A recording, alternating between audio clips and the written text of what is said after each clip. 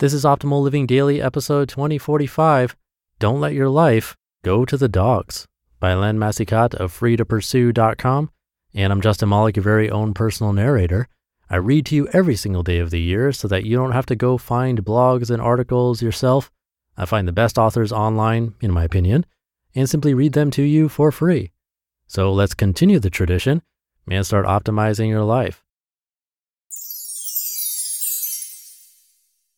Don't Let Your Life Go to the Dogs, by Helene Massicotte of freetopursue.com.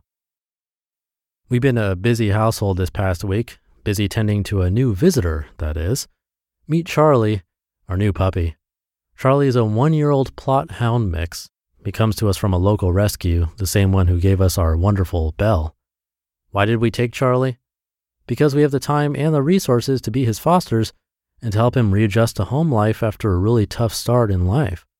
And Charlie needs a lot of this TLC if he's to be deemed adoptable again.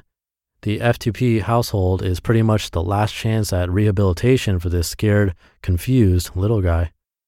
As we've been working with Charlie and watching and reading a lot of Cesar Millan's training materials, we've noticed that his progress is very much like many of us as we get used to a new environment, people, and behaviors, and that his success at any task is determined by how he chooses to approach it.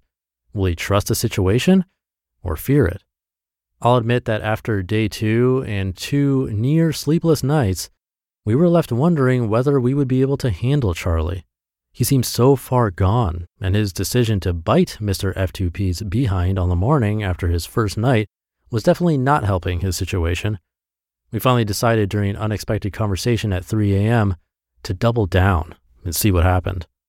His progress during the rest of the week has been nothing less than remarkable once we decided to set boundaries and create the order required to provide a safe environment he could understand and navigate. And according to the rescue, the result has been miraculous. His turnaround was that quick because of one fundamental reason. We were able to have Charlie come to learn from a place of curiosity and a willingness to be part of the team, as opposed to one of fear and anxiety. Are people really any different? His progress over just a few days was so amazing, it got me thinking. We're really not all that different when we come from a place of fear as opposed to one of confident calmness and interest. We only behave in erratic ways when we're trying to protect ourselves from unknown outside forces, from whatever it is that might hurt us in some way. And the greater our fear and anxiety around what might not go well, the more likely we are to imagine disastrous outcomes, which leads us to behave in weird, emotional, and erratic ways. It's almost as though fear makes it inevitable that what we fear most will happen. That date with that cute person we met will be a disaster. This marriage thing is hard, so we're doomed to fail. We'll blow our chances at that new dream job. We'll never lose those extra pounds. We'll fail that final examination, and we won't get our degree. We'll lose our case in small claims court. We won't successfully return a product for a full refund. We won't score the goal for our team. We don't achieve the ambitious goal we set. We won't be successful at this saving and investing thing, let alone have enough to retire. We won't be able to successfully change careers. We can't be trusted with a difficult foster puppy. Before Charlie could learn to be the happy puppy he's turning out to be, he needed to believe that he was safe and that he could competently navigate the dynamics of our household. We helped him do that. And we can do that for ourselves too. How we approach our own learning and adapting can have a huge impact on our happiness both in the short and longer term. It's up to us to decide how we're going to approach a new and or potentially difficult situation. And we have the advantage here. Unlike dogs, we can ask for or create what we need to be successful.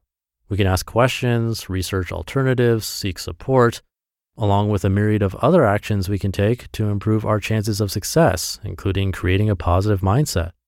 The choice is ours. Will we come at it from a place of inevitable disaster, or will we go with the flow and see what happens? Will we ask for support and assistance, or will we try to wade through the unknown because we feel we're not worthy of the help? Our potential for success or failure is virtually predetermined by us. You just listened to the post titled, Don't Let Your Life Go to the Dogs by Helene Massicotte of freetopursue.com. Thank you to Helene. Nice and short one from her today. I'll keep this ending short for the weekend episode, so have a great rest of your day, and I'll see you tomorrow as usual, where optimal life awaits.